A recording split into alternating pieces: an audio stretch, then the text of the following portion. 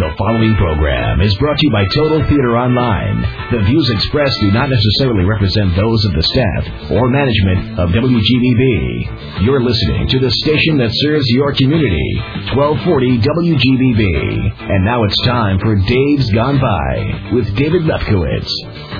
There goes the neighborhood. Hey, everybody. Welcome to Dave's Gone By.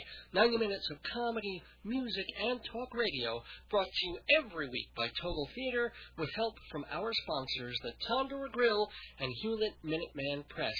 In case you haven't glanced down at your radio dial, you're listening to us on AM 1240 WGBB with a signal coming from Freeport, or perhaps you're listening on the web at am1240wgbb.com.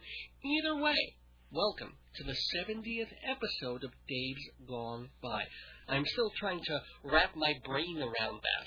Roughly half the shows I've done, especially when the show began late night, were an hour long. Since this new season, we've expanded to 90 minutes, which means this program has come close to or surpassed 100 total hours on the air. And to think, radio actually existed before Dave's Gone By. I mean, it wasn't what we have now. Go back to 1998, even as late as 2001. To listen to the radio, you had to hold a pair of pliers up to the sun and wait for the exact moment when gamma ray number 843,614 bounced off the lower leg of the pliers, and it had to hit the local water silo at just the right convex angle, and then careen off the Hudson River just so you could, get Old Man Mosley's hog reports. I remember the first time stereo came to radio, way back in early 2002. People no longer had to walk around holding two transistors, one next to each ear, with at least 1 foot wearing a rubber boot and having to rotate every few minutes in order to shake off excess static electricity. Ah, yes, my friends, the Pleistocene era of radio. Everything prior to October 2002 was BDGB, before Dave's Gone By. In the really early days, the 1980s, there was no such thing as broadcasters. People found the job too risky. Stations used to go into cemeteries at night and dig up dead bodies.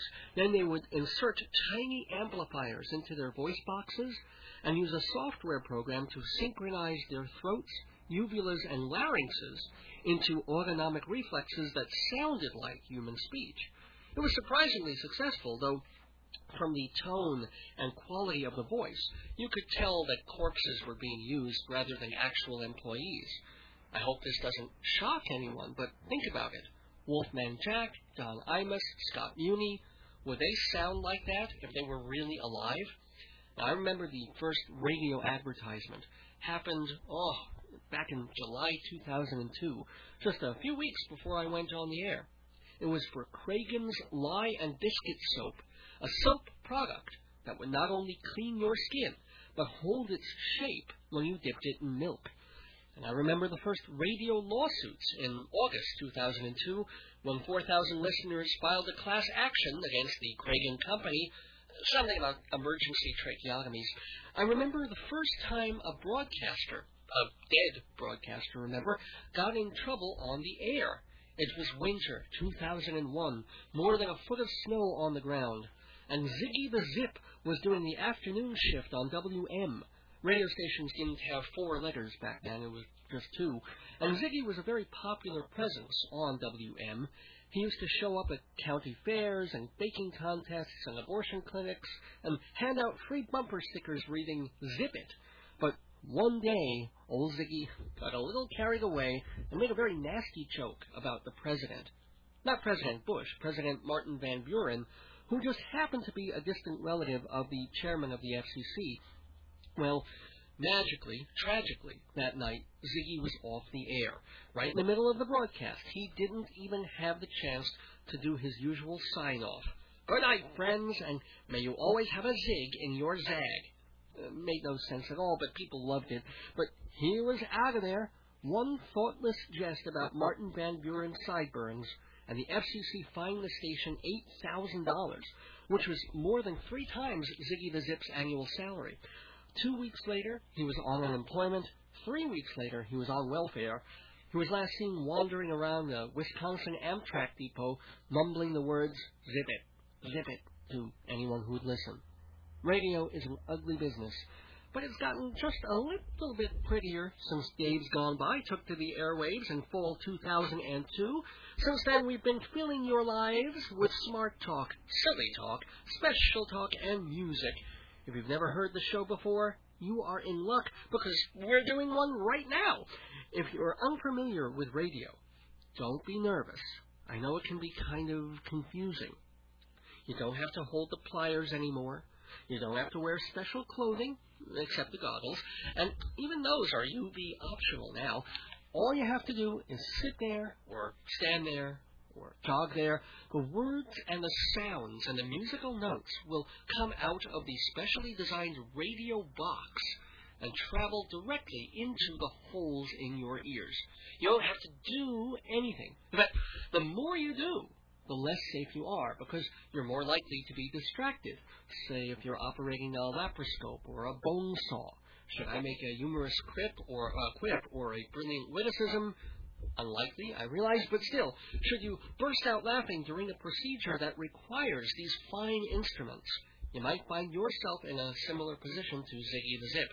So radio listening does still require some precautions, some safety measures. That's why we rate this program DGB-13. We say it's the Dave's Gone By equivalent of PG-13, just our way of warning parents that, hey, there's radio around, and if your kids are playing with their laparoscopes or not wearing their goggles or Eustacia chains, someone could get hurt. As for the content of this program, well, nothing too dangerous, even in this ultra-modern era of radio, where the microphones weigh less than 250 pounds. Certainly, I never thought I'd live long enough to see that. And as for what we do on Dave's Gone By, well, as I mentioned, we try to mix it up, make it interesting. Each show a little different, but also held together by my point of view, my je ne sais quoi, and my extraordinary fashion sense. And who am I hear you ask? Well, open your radio history books to page 1, and you'll discover that I'm Dave Lefkowitz, radio personality, journalist, theater critic, and humorist. And on tonight's show, we have the News Gone By, something we do almost every week on this program, as it mixes political humor, goofy puns, odd stories in the news, kind of like the Daily Show mixed with Weekend Update, with a dash of Howard Stern, Harry Shearer, and of course the Teletubbies. So we've got a big News Gone By today, a lot of stories to cover, everything from a homicidal teacher to a school pool, from people stuck behind toilets to Virgin Airlines being stuck with a toilet, from the stink of rotting sneakers to the stench of poisoned popcorn, from Stephen Hawking to Britney Spears. Yes, we run the gamut tonight on the News Gone By. We'll also have a popular segment we do on the show, the World Weird Web. That's where we look at odd or interesting or helpful websites on the Internet and share them with you, so you can be amazed and amused just as I am. And speaking of websites, don't forget to check out the one for this show, hometown.aol.com/Dave's Gone By. There's a couple of pictures there you might get a kick out of, plus information about the show and lots more. hometown.aol.com/Dave's Gone By. And completing the program tonight, as we often do, with music. March 22nd is one of those weird days, 2 days after the beginning of spring, big holidays just around the bend, and I guess lots of people making love approximately 9 months earlier. Somehow in mid-June, couples are planning to pop out a visitor in early springtime, because there's a preponderance of famous birthdays, well-known people born on March 22nd. Now, of course, with thousands of years of human history, there's bunches of famous people born every day, but this one's almost spooky in the number of folks at the very tops of their professions. Louis L'Amour was born today, 97 years ago, king of the Western novel, a name so brand identified as like Franklin W. Dixon, who wrote the Hardy Boys novels, or at least at first. Now the name goes on the cover, even though the original authors bearing those names are long gone. But the original, Louis Dearborn Lamour, and it was Lamoor, how he first spelled it. He was born March 22nd, 1908, in Jamestown, North Dakota. And speaking of novelists who don't necessarily write every book that has their name on it, William Shatner. There's a legend for you. 74 years old today, captain of the Starship Enterprise, pioneer of declamatory acting in a style that only people with emphysema truly understand. No, but Shatner is the dude. And I'm not even a Star Trek fan, but if you've ever heard cuts from his 1960s rock album, the one he's finally owned up to, lived down, and has made him a bigger legend and icon and millionaire than even his books and TV shows, well, you understand why Shaft may be the man, but Shatner is the man. Picture yourself in a boat on a river with tangerine trees and marmalade skies. Somebody calls you. You answer quite slowly. A girl with kaleidoscope eyes. Cellophane flowers of yellow and green towering over your head. Look for the girl with the sun in her eyes, and she's gone. Lucy in the sky with diamonds. Lucy in the sky with diamonds. Lucy in the sky with diamonds.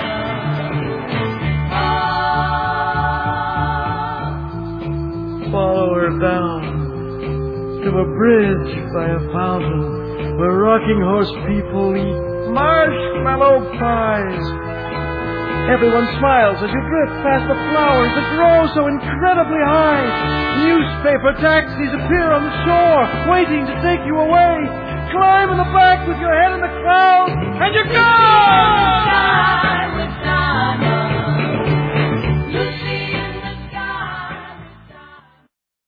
Ah, yes, from the Golden Throats collection, William Shatner on LSD, Lucy in the Sky with Diamonds, that is, wishing him a happy 74th birthday on Dave's Gone By, and then two other major entertainment figures who are supposed to be funny, Marcel Marceau, if not the greatest mime figure in modern history, certainly the most famous.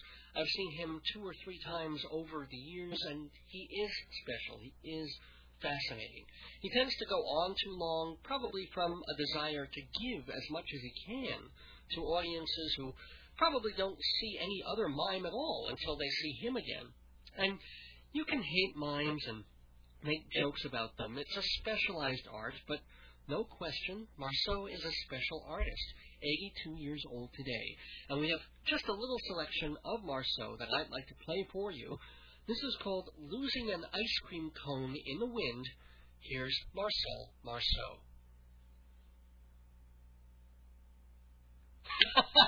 Oh, my God, it is brilliant, I tell you.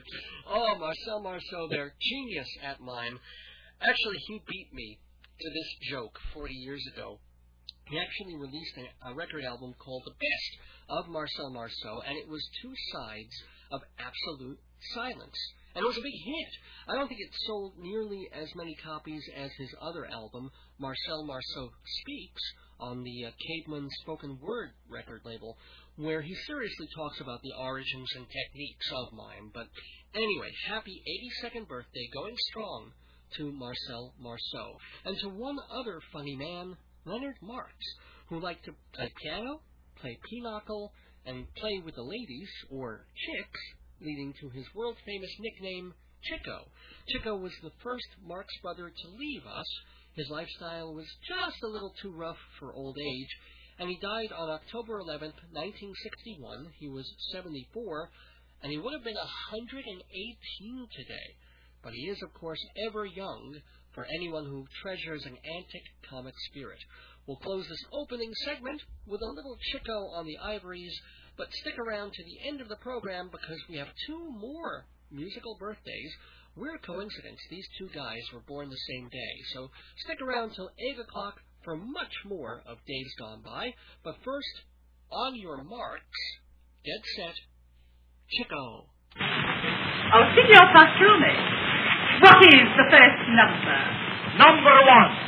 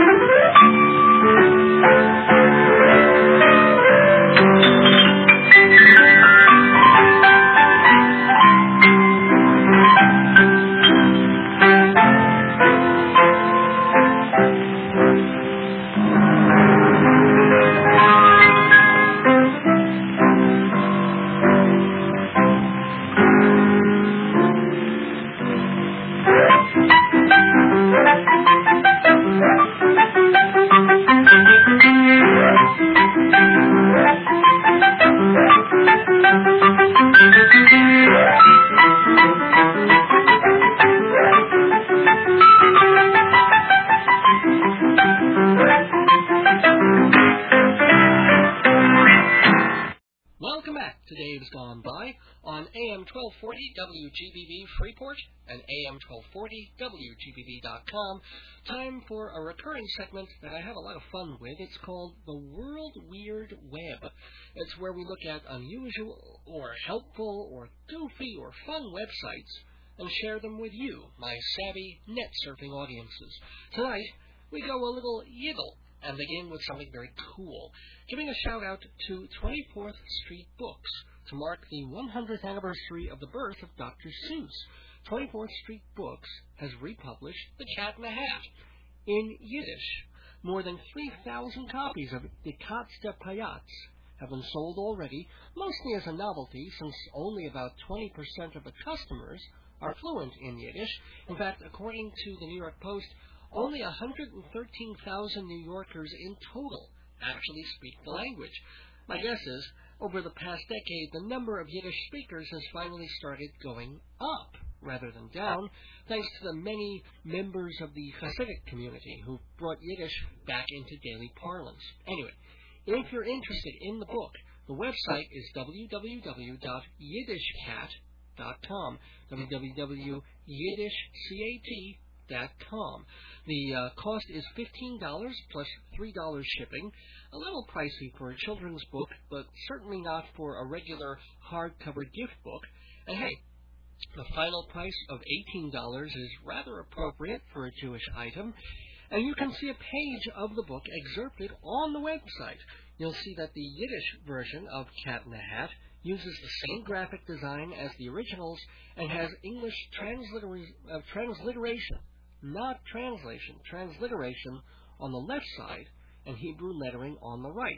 So if you can't read the Hebrew characters, you can sound the words out in English. Still, surprisingly, they don't have an English translation also on the page, which I think would make the most sense, probably because some of the interpretations aren't 100% literal. Judging by the sample page, they've done a tolerable job on the language change, just reading from it. Azoi soll bezweit gesessen mit Zorn, gesagt halawai wollt uns etwas geschehen, which really doesn't rhyme or scan, but the next part reads, Metor nicht arois, sich spillen in Ball, gesessen im Stub, met a gar nicht ichlal. Which reads very well. It rhymes and has the proper cadence. The translator, 30-year-old Zachary Scheulenberger, told the New York Post he actually taught himself Yiddish, and he admits he had to fudge some of the lines to make them rhyme. On another page, two children are shown sitting by the window. In English, the original read, "So all we could do is to sit, sit, sit, sit." And we did not like it, not one little bit. In Yiddish, the same passage goes, "Soll sich gesessen, stam, stam, stam, stam. Es ist uns nicht zum Herzen, es hat nicht kein Tam." This is a very well thought out review of Die Katz der Payatz linked to the Yiddish Cat website. It's a positive review and makes note that when Seuss came up with the original story, he was responding to a challenge to write a fun and interesting children's tale using only the smallest, easiest, and most recognizable words in the English language. Cat in the Hat was meant to be as much an educational language primer as anything else. Of course, the Yiddish version functions that way too, and the critic points out that the subtext here is even stronger. People buying the book aren't reading to find out what happens or understand the story's content. They already know it. Here, the idea is to, quote, recapture something ineffable and lost, and to infuse it into our present, unquote. Now, of course, this is not the first time Dr. Seuss has been translated into another language. My guess is Yiddish is one of the last languages, apart maybe from Sanskrit or Tagalog, to be Seussified. And he's long since been available in Hebrew. If you go to the website milechai.com, get it? Milechai, MILECHI.com, you can see the Hebrew version of the book, which doesn't bother to rhyme, but also maintains the Dr. Seuss drawings. I admit it's rather odd to see green eggs and ham available in Hebrew. Must not be in the Orthodox section. I figure they'd at least change it to green eggs and lean pastrami, but they also have the Lorax, Fidwick, the big-hearted moose, and Bartholomew and the Oobleck. Only here, probably unintentionally, they've spelled it Bartholomew and the Oobleck. I guess someone wanted to Jewicize the nonsense words, which is kind of neat. The Mile Chai website even has a bunch of Bugs Bunny books in Hebrew, including the Aladdin tale Bugs Bunny Umenorat HaKesem, the magic lamp, and Bugs Bunny V'Hashed HaMiflatzi Mi Tasmania, Bugs Bunny and the Tasmanian Devil. There are also Curious George books and Little Bear books and a bunch of classics from Shel Silverstein, all with the recognizable designs, all in Hebrew. I think it's going to be a long, long time before we see the Harry Potter series translated into Yiddish, but The Cat in the Hat seems like it's going to be a breakout hit, especially with all the publicity it's getting, so I wouldn't be surprised to see maybe Horton Hears a Who getting similar treatment in a year or two.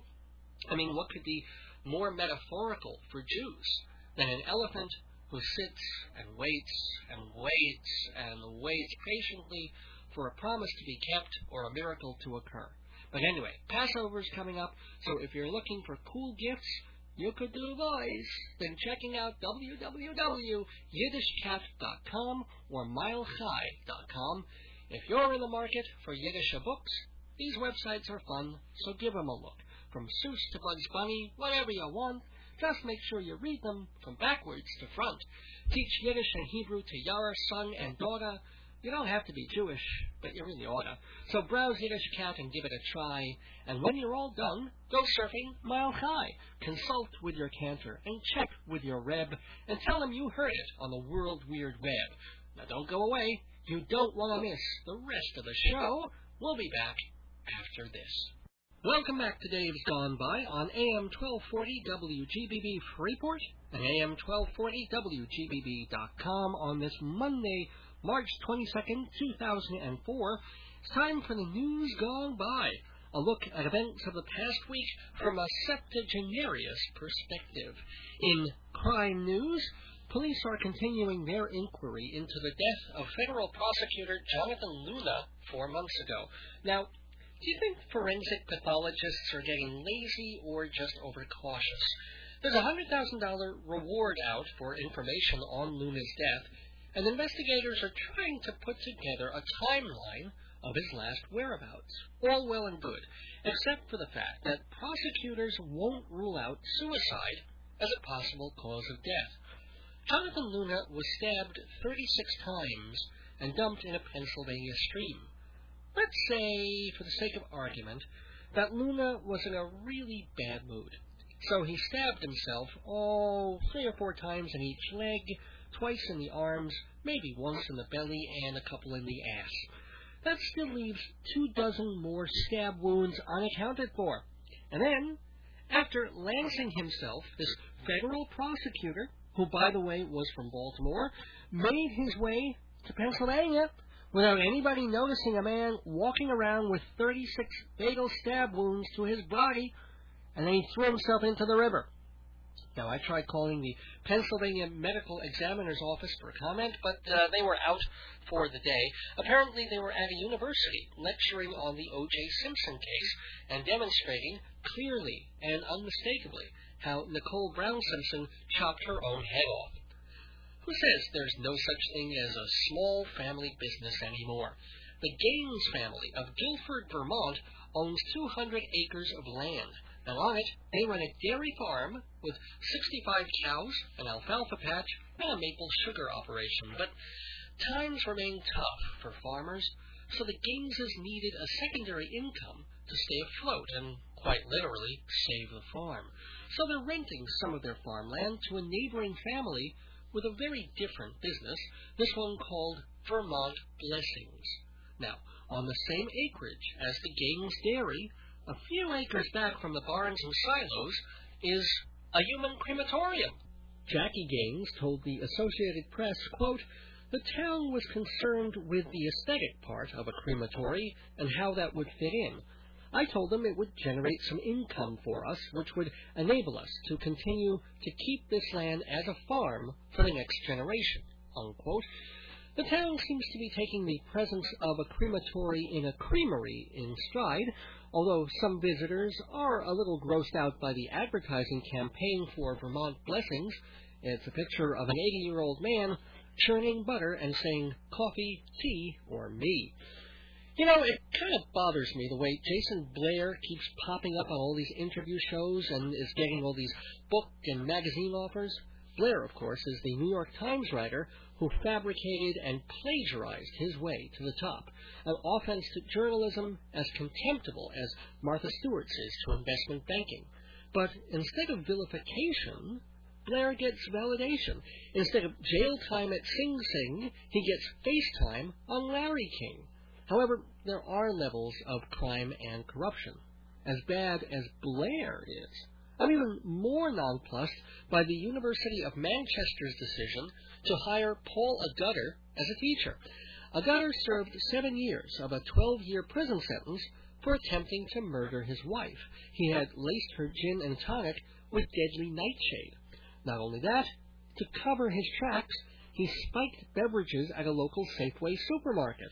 Not the normal community outreach background one would expect a college to look for on a curriculum vitae, but the University of Manchester actually sees Mr. Agutter's life experience as a plus. They must have, because they've hired him to lecture students on ethics. Asked about the seemingly paradoxical choice, an ethicist at another college told Reuters, quote, "Normally people who get into moral philosophy do so because they care about making the world a better place. But I can't see any logical contradiction between being able to think about ethical questions and being able to do rather criminal acts," unquote. In related news, the University of Manchester has also hired George Bush to lecture on preserving the environment, Kenneth Lay to teach advanced accounting, and American Idol's Bill Hung to lead the Glee Club. Speaking of colleges, New York University, my alma mater, may not be Ivy League, and they may behave like sons of bitches when it comes to real estate, but you can't beat the kids for creativity. Oh, sure, Midwestern universities have cow tipping and gang rapes, but NYU kids know how to have real fun. Now, there's a swimming pool inside the Kohl's Sports Center. Students can use it. Even alumni can use it for an annual fee. But, it was a very cold and miserable winter. And walking from your dorm room all the way 2 or 3 blocks to Mercer Street is just too much of a hassle. Or at least it was for Jenny Moorer and Lauren Burge, freshmen in the General Studies program. Freshmen, for God's sakes. NYU is just getting the best and the brightest. Anyway, Jenny and Lauren are dorm mates at University Residence Hall. They cleared out their furniture and brought in a 10-foot by 6-foot blue plastic pool, which they filled by connecting a garden hose to the sink. They held 3 pool parties right there in their dorm room, warning visitors not to tell their secret and also, quote, no spitting. Alas, all eccentric innovators eventually meet their Waterloo, or in this case their Water Lounge. At their third party, some anonymous dork took pictures and then squealed. The university has since removed the pool and put the co-eds on probation, ironically enough, not for the exotic aquatics, but for having alcohol at the parties. And amazingly enough, despite draining 600 gallons of hot water from the university's pumps, the pool parties didn't come to the college's attention until the squealer. And weirdly enough, there was a hot water shortage in the dorm at the time, but that was blamed on a faulty pipe and had nothing to do with the dorm room lagoon. One partygoer said he was sorry to see the pool go, saying that, quote, the feeling inside the pool was nothing short of euphoric. For her part, Lauren Burge told the school paper, quote, we just wanted to bring joy, unquote. Well, it certainly brought joy to me as an outside observer and former student. It's not only an audacious stunt, wild stunt, but it made people happy. It gave them a break from the winter blues. Granted, if I were landlord of the building, I'd be having a conniption. The damage, if there was a leak or if someone got drunk and drowned, well, it would be a different story. But no one did. So kudos also to the university for not throwing the book at these 2 party poolers. Although I do wonder if this will spur similar infractions at other colleges. Personally, I don't mind a little fun. But if Hofstra plans a pig roast for their annual handicap bathroom luau, count me out. In sports news, of sorts, congratulations to 10-year-old Deegan Goodman of Montpelier, Vermont. Last weekend, Deegan won the Golden Sneaker Award, the grand prize in a contest that's been held annually in Montpelier since 1975. The winner, get this, the winner is the person with the stinkiest, most disgustingly smelly footwear.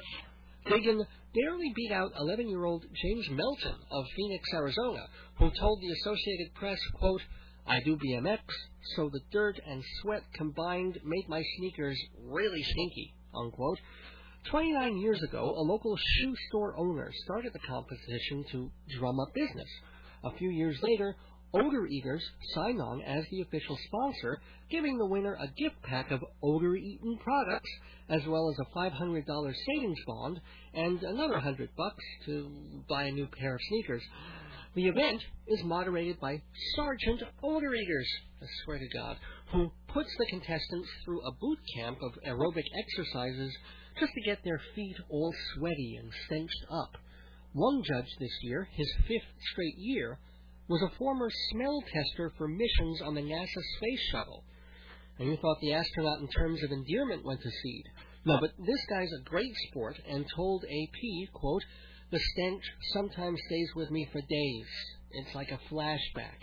Well, as for the champion, Deegan Goodman, as flashbulbs popped and onlookers gaped in awe, and judges swayed with nausea, he explained his winning secret. Quote, I just wear 'em, sweat in 'em, play sports. I just try, unquote.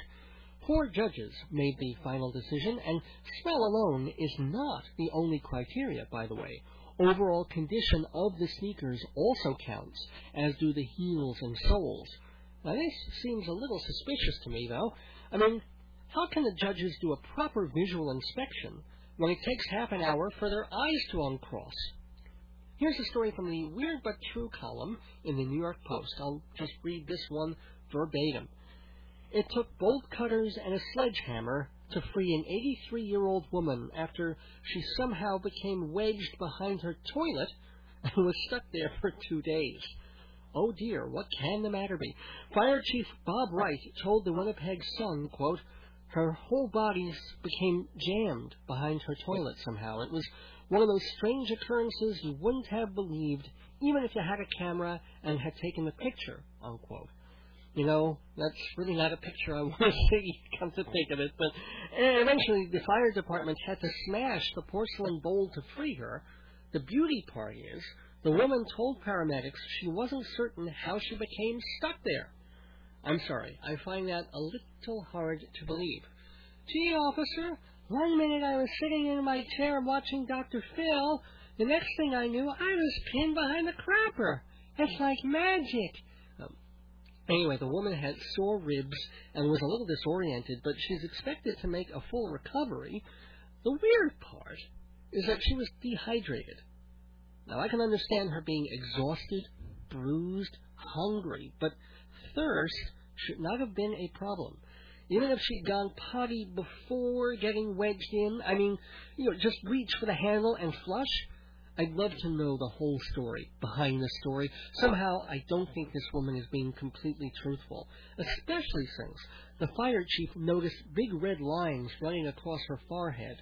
She declined to comment, but a neighbor said, oh yeah, those were from last year when she got her face stuck in the toaster. In further bathroom news, Virgin Atlantic Airways has canceled plans for a specially designed urinal. Oh, it was going to be on view and in use at the Executive Clubhouse in Kennedy Airport. Did you see this thing in the papers? You're forgiven if you skipped over the story thinking it was about another Rolling Stones tour. The urinal was shaped like a woman's mouth, with big red lips and white teeth open wide to receive, well, whatever was going in.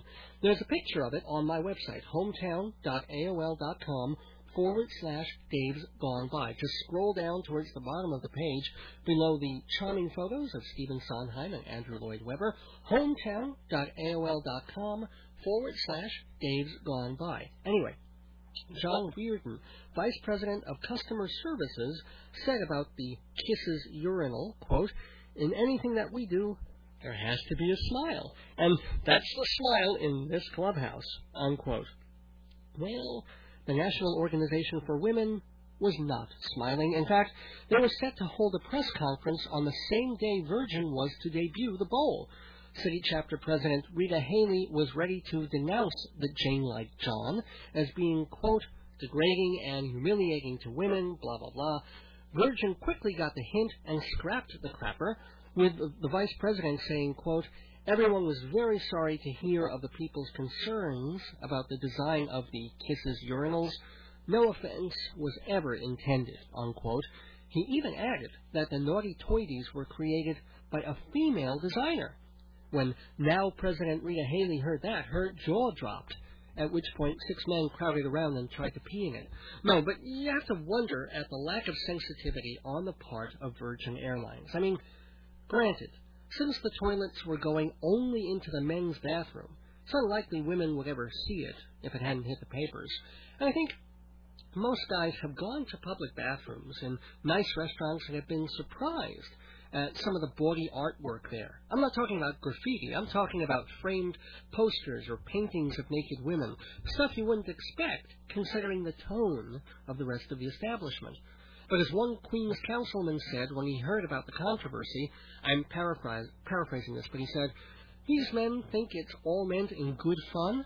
Okay, then I guess they wouldn't mind having their faces being on a urinal. After all, it's harmless, doesn't mean anything. The guy has a point. After all, it's only a rumor. But I've heard that President Bush and all his cabinet members have specially constructed toilets shaped just like America. Oh, and as long as we're on an excretory subject, here's a riddle. Why is diarrhea like a tourist hotel in Baghdad? Because When it explodes, it dislodges foreign bodies into a worthless brown mass. Hey, it's not Henny Youngman, but when was he political? In war news, well, we've all heard jokes about lonely Arabs and their camels, but this ain't a joke, and it wasn't a camel. A frustrated Afghan soldier who could not afford to get married was detained last week for turning to the next best thing. He was caught having sex with a donkey.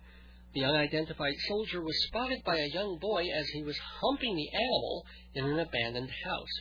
Now, under Taliban rule, bestiality was punishable by death, but this guy was released without charges, I guess because police sympathized with him.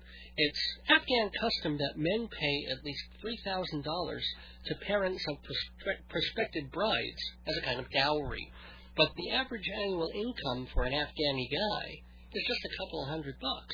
So this poor fella figured he'd never make enough to get a girl, but the dowry for a donkey is just $59.95, so he was home free.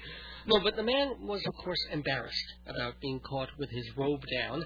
Asked why he chose a donkey rather than a sheep or another work animal, the man said, "Okay, now you know where this punchline's going, and I know you know where this punchline's going, and you know I know you know where this punchline is going, and the FCC knows we both know where this punchline's going, so why don't you just make your own punchline, say it to yourself, and save me a $27,000 fine, okay?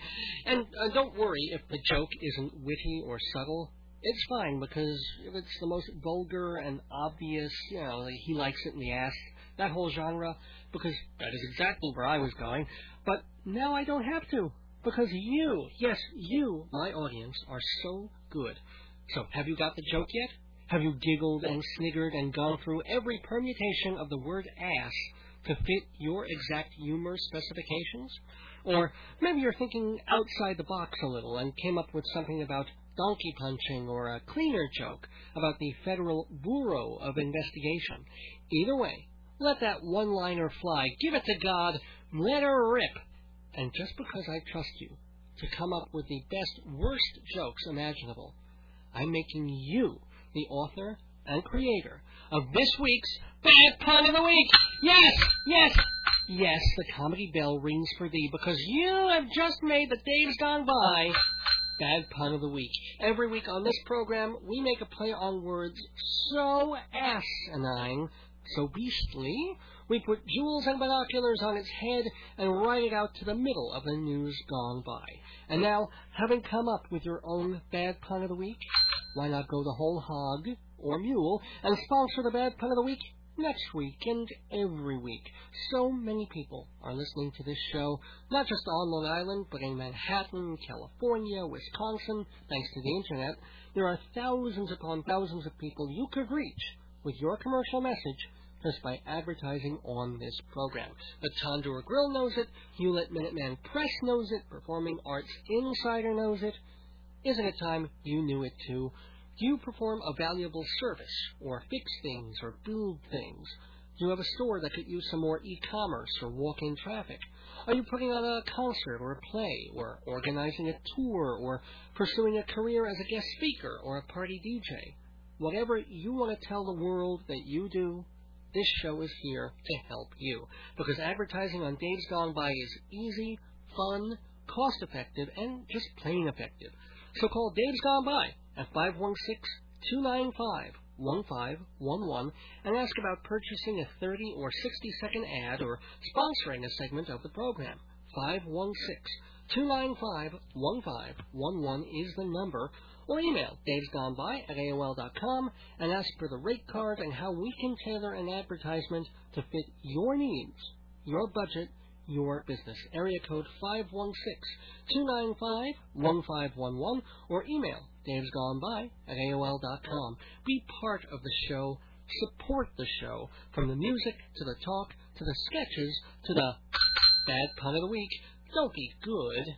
Be punderful.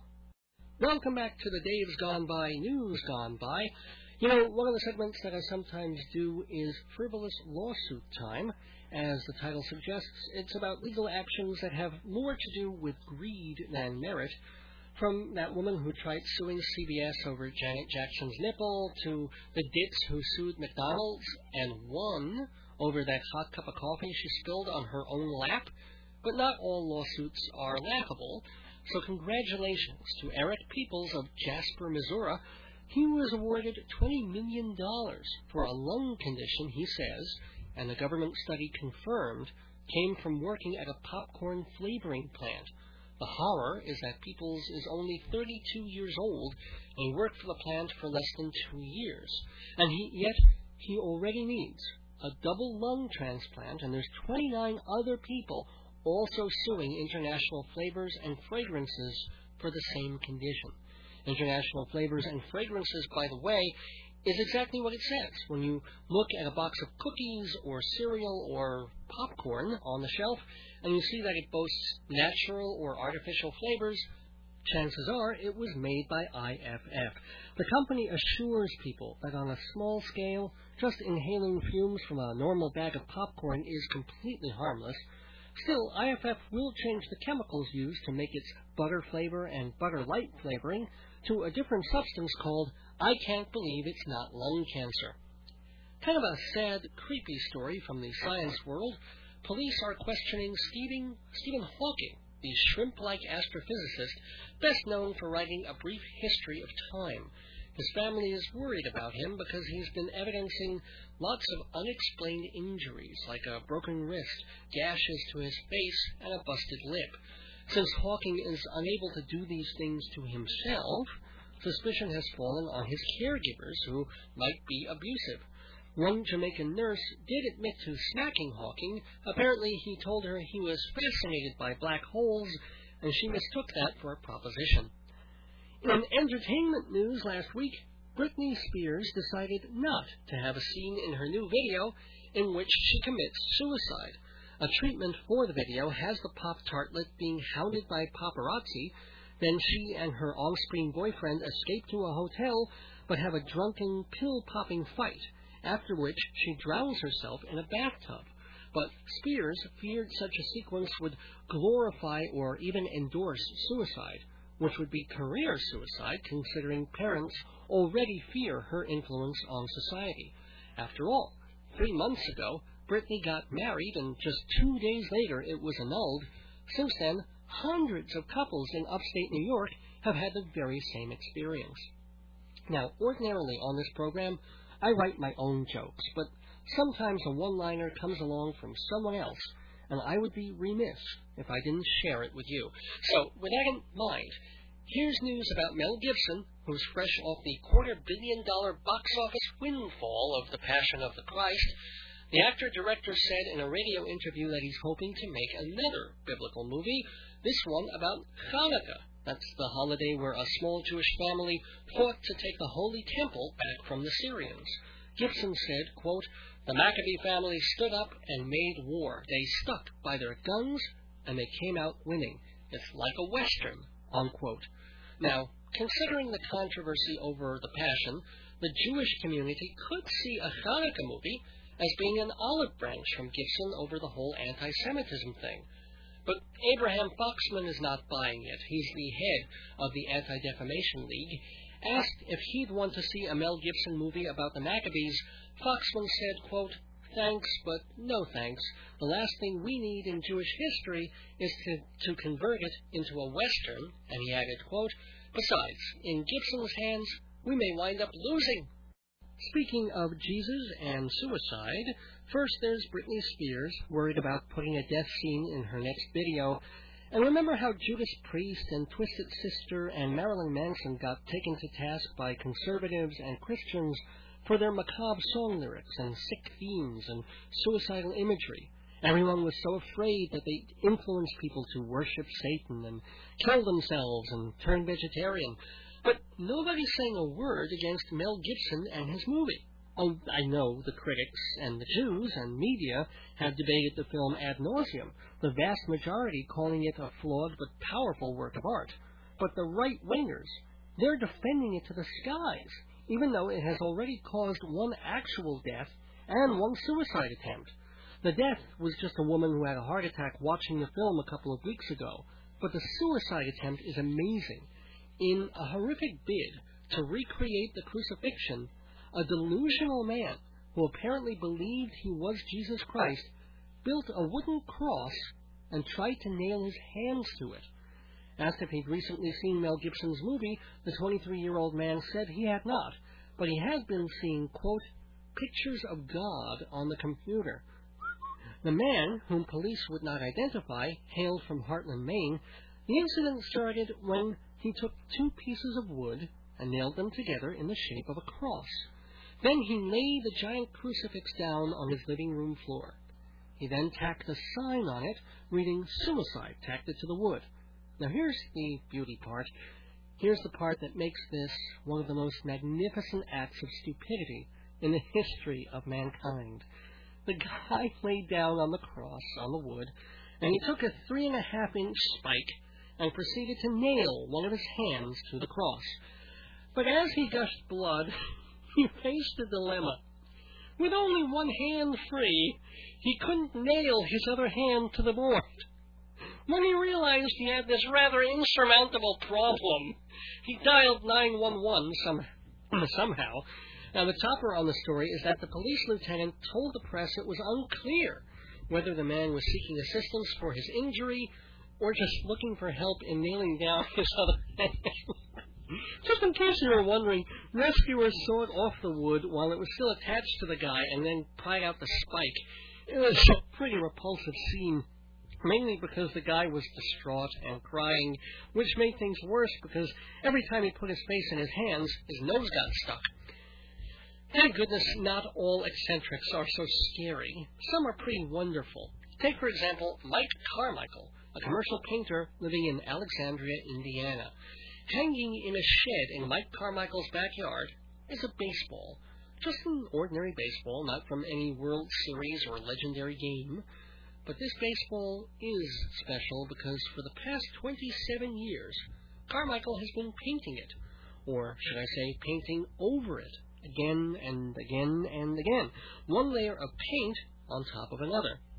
The baseball now weighs 1,300 pounds, spans 35 inches in diameter, runs nearly 10 feet around, and contains more than 18,000 layers of paint.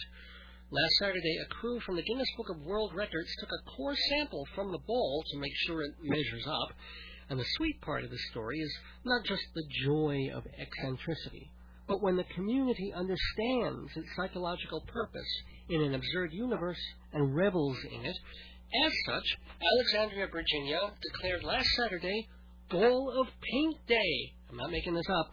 According to the Associated Press, the day began with a proclamation honoring Mike Carmichael on the steps of City Hall, followed by a photo exhibition of the artist, capped with the Guinness people taking their sample. And yes, I probably should have made this a World Weird Web segment because there is a website, www.ballofpaint.com. It's very fun, and there's even a 4-minute film about the town and its delight in this ridiculous project, which they hope will become a roadside attraction. And the topper, remember I told you last week about setup, punchline, and topper?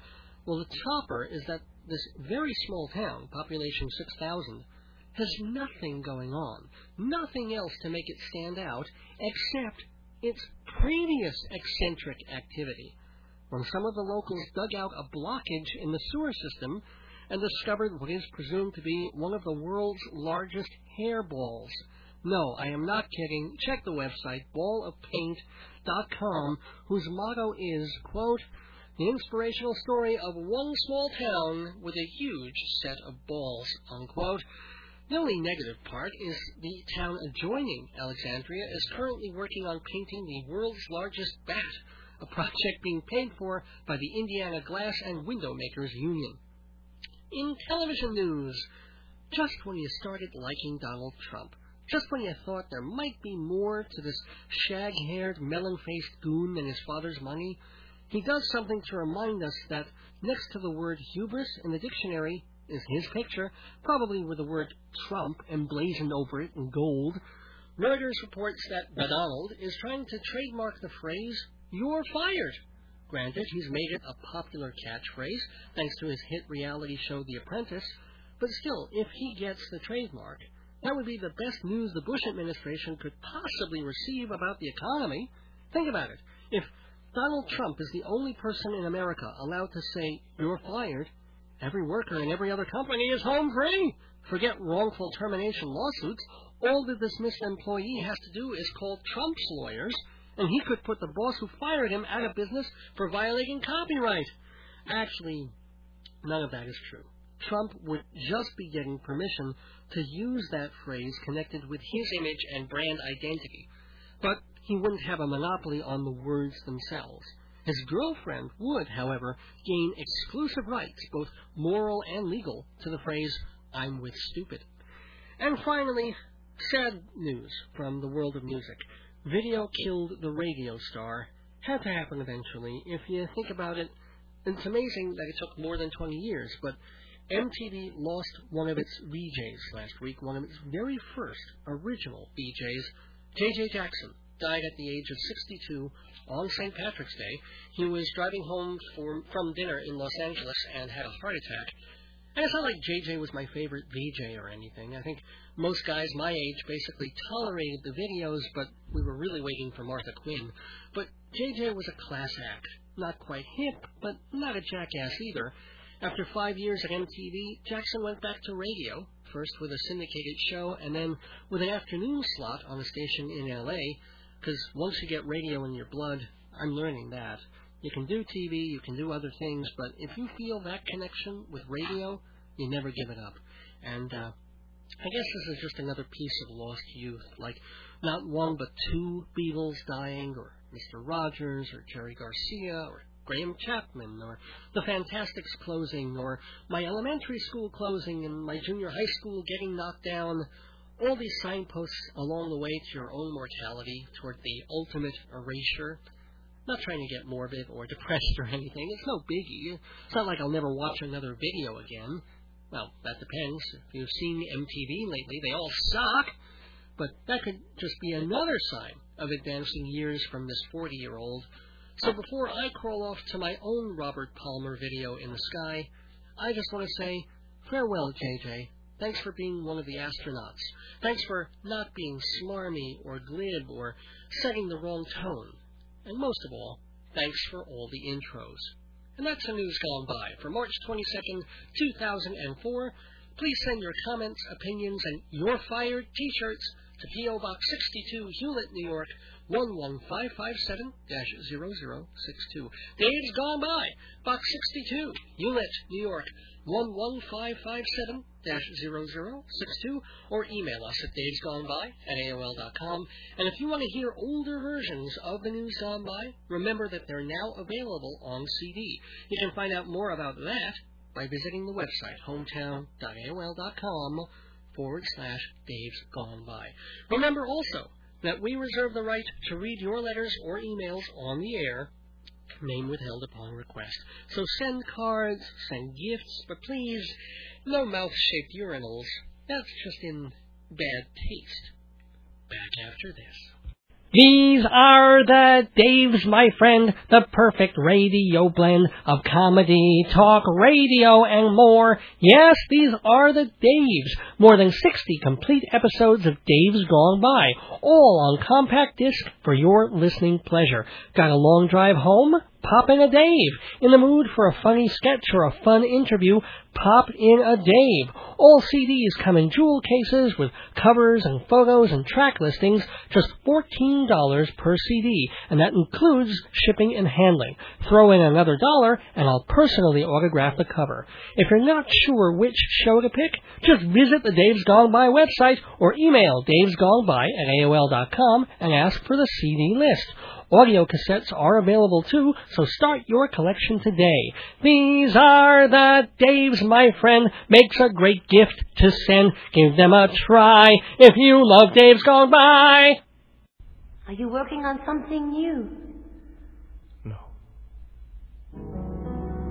That is not like you, George. I've nothing to say. You have many things. Well, nothing that's not been said. Said by you, I do not know where to go. Nor did I want to make things that count, things that I did what I had to do. What am I to do? Move on. Stop worrying where you're going. Move on. If you can know where you're going, you've gone. Just keep moving on. I chose and my world was shaken. So what? The choice may have been mistaken. The choosing was not. You have to move on. Look at what you want, not at where you are, not at what you'll be. Look at all the things you've done for me. Opened up my eyes, taught me how to see. Notice every tree. Understand the light. Concentrate I want on to I want to explore the light. I want to know how to get through to something new, something of my own. Move on.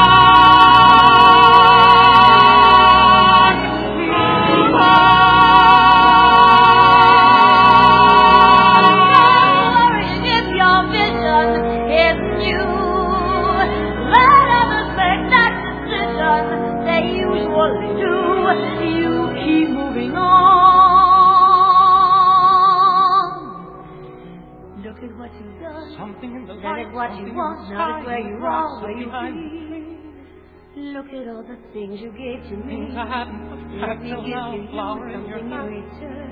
And you smile. I will be so pleased. And the way you catch the light,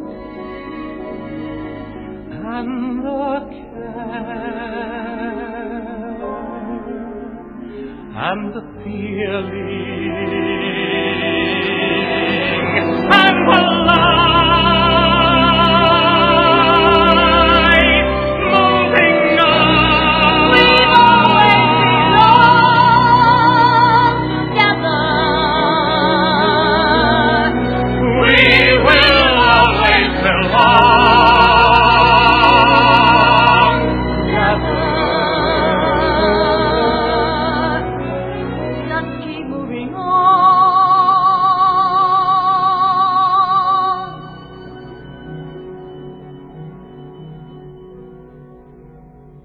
Anything you do, let it come from you. I don't know why I'm frightened. I know my way around here. The cardboard trees, the painted seas, the sound here. Yes, a world to rediscover. But I'm not in any hurry. And I need a moment. The whispered conversation in overcrowded doorways. The atmosphere as thrilling here as always. Hear the early morning madness. Feel the magic in the making. Why, everything's as if we never said goodbye. I've spent so many mornings just trying to resist you. I'm trembling now, you can't know how I've missed you. Missed the fairy tale adventure in this ever-spinning playground. We were young together.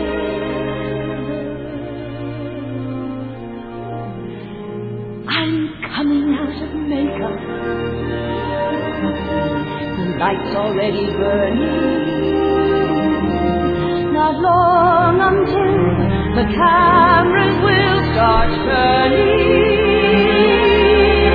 And the early morning madness and the magic in the making. Yes, everything's as if we never said goodbye. I don't want to be alone. That's all in the past. This world waited long enough. I've come home at last. And this time will be bigger and brighter than usual. So watch me fly. We all know I can do it. Could I stop my hand from shaking? Has there ever been a moment with so much to live for?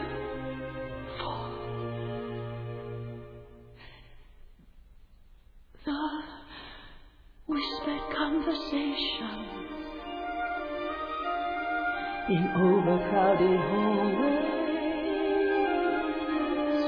So much to say, not just today, but always. We'll have early morning madness. We'll have magic in the making. Yes, everything's as if we never said goodbye. Yes, everything's as if we never said goodbye.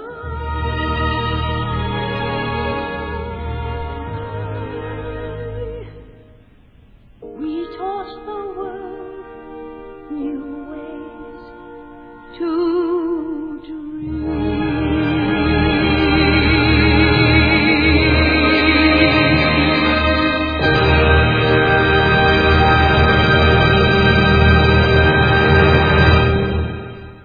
Music from two people who taught the American musical How to Dream, Andrew Lloyd Webber and Stephen Sondheim, both birthday boys today, March 22nd. Andrew Lloyd Webber turns 56 and Stephen Sondheim is 74. Oh, no, actually add a year to both of those. Got that wrong. It's Webber 57, Sondheim 75, but that's only in halftime. But what we heard was As If We Never Said Goodbye, probably the best known and loveliest song from Sunset Boulevard, which was Webber's last real big hit, and even that wasn't quite the hit people thought it would be. I thought it was a pretty good show, and Glenn Close doing the vocal there as Norma Desmond, of course. That's based on the famous film. Opening this segment from Sunday in the Park with George, one of the great, great masterpieces of musical theater.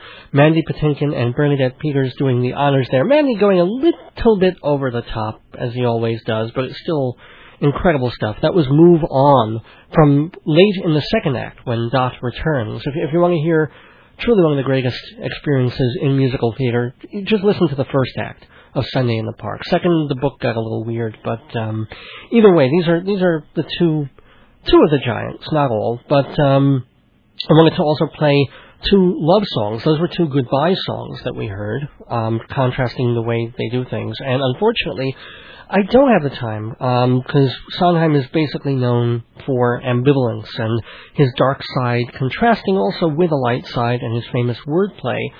Webber, in his musicals, which include Joseph and the Amazing Technicolor Dreamcoat, and Jesus Christ Superstar, and Evita, and Phantom, and By Jeeves, and of course Sunset, and Whistle Down the Wind, he wants to tell a big story in a big way. He wants to go for big emotions. It isn't just spectacle. But he's much more in the big showcasing of everything, and in an older sort of style, and Sondheim has blazed so many new trails. It's not fair to compare them. Sondheim will pretty much always win. That's just the way it is. But if you take them each on their own terms, they both contributed an enormous amount to our musical art heritage. Anyway, before we hear 2 more selections, one from each, to round out this 70th episode of Dave's Gone By. I have to leave time for thank yous and reminders, and the list of that just keeps growing. I couldn't be more grateful for that. First of all, thank you to Minuteman Press of Hewlett. They do printing, they do photocopies, they do business cards and wedding invitations and stationery and gifts. Now, the list of the stuff they do is a page long, and it's in 5 columns on the page in small letters. So, it really is pretty staggering. If you want it done, Minuteman Press of Hewlett can do it. 1315 Broadway in Hewlett on the South Shore. 516-569-5577 is the number. It's a family-owned business for 30 years, and they do professional work at excellent prices. 516-569-5575. Also want to thank our sponsor, the Tandoor Grill, 222 Sunrise Highway in Rockville Center. See their menu at tandoorgrill.com. Remember, it's not tandoori, it's tandoor. Leave off the last I for Indialicious. And some thank yous to people at this radio station who also have radio shows. Bonnie D. Graham, who hosts Long Island's Dating every Friday at 6 p.m. And also the Comic Book Novice, if you're into comics and graphic art, everything from Archie to manga. Thursdays, 9 p.m., the time for you, Comic Book Novice. And also, as always, want to thank engineer Joe Salzone. Joe's main show, Your World with Joe Salzone, can be heard Sunday nights at 7 p.m. He's also on with a different, more free-form show Sunday and Monday nights at 11. And he even has a little baby show Monday nights at 6, just before Dave's Gone By goes on. And you can also catch his show on television, Long Island Cablevision, Channel 20, Sundays at 1. Now, that time is going to change, unfortunately, in April, so catch it now, especially since they've been repeating the show that I've been on of his about 20 times on Sunday afternoons. And then there was another one that they showed once that I was on, and they haven't again yet. But it's definitely worth tuning in, dare I say, even if I'm not on it. Sundays, 1 p.m., Channel 20 on Long Island Cablevision. Also want to wish a happy 42nd anniversary to my mom and dad. Yes, I'm 40, 42 years, it was kosher, do the math, and want to wish love and joy and everything good to my wonderful, beautiful, terrific wife. Our anniversary is coming up next week, March 29th, so I think I'm going to mark that occasion on the show as well. Please send your comments and opinions about this show to Dave's Gone By, Box 62, Hewlett, New York, 11557-0062, or email davesgoneby@aol.com. So also check the website, hometown.aol.com/Dave's Gone By to see about merchandise and advertising information, etc., etc., and so forth. Whistle down the wind, let your voices carry, drown out all the rain, light a patch of darkness, treacherous and scary. Howl at the stars, whisper when you're sleeping. I'll be there to hold you, I'll be there to stop the chills and all the weeping. Make it clear and strong, so the whole night long, every signal that you send until the very end, I will not abandon you, my precious friend. So try and stem the tide, then you'll raise a banner.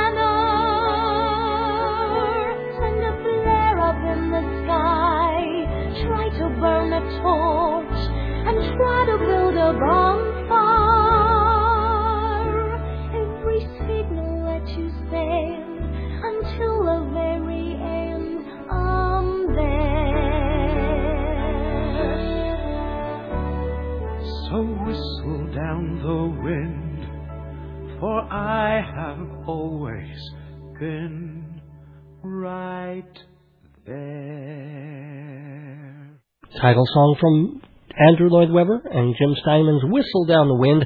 Never quite made it to Broadway, but it's a nice little song, and it's unfortunately time for me to go whistling down the windy Long Island Railroad. We're going to close with one more Sondheim song, the extraordinary and beautiful Being Alive, from one of his many masterpieces, Company, but this is a little special. It's not the Dean Jones version that we all know pretty well, which is Nonpareil.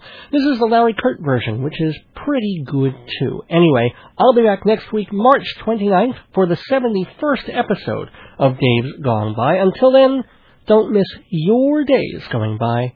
This is Dave Lefkowitz. Good night, friends, and may you always have a zig in your zag. And gone by.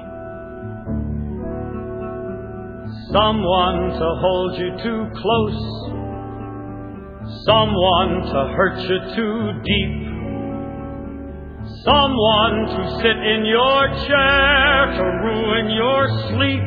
That's true, but there's more than that. That all you think there is to it?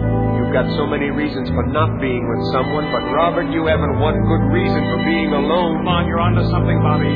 You're onto something. Someone to need you too much,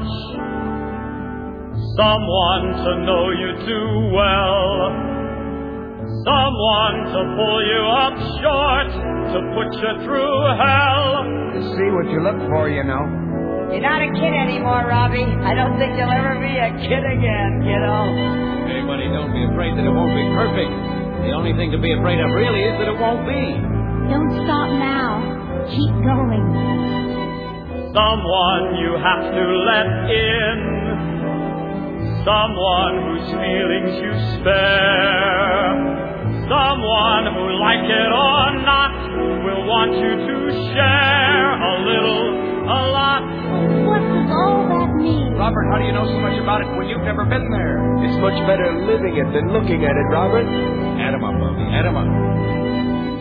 Someone to crowd you with love, someone to force you to care, someone to make you come through, who'll always be there, as frightened as you of being alive. Being alive. Being alive. Being alive. Blow out the candles, Robert, and make a wish. Want something. Want something.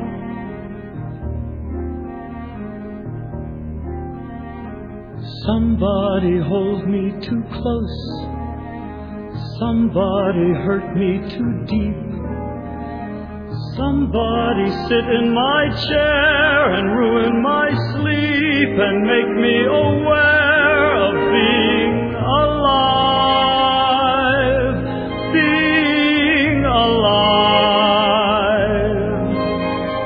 Somebody need me too much, somebody know me too well, somebody pull me up short and put me through hell and give me support for being alive. Make me alive. Make me alive. Make me confused.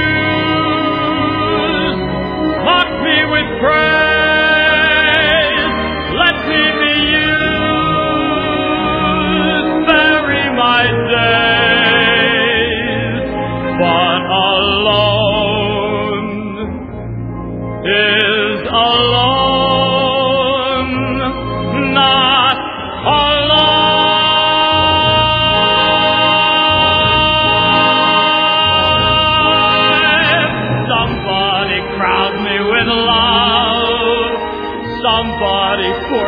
To care.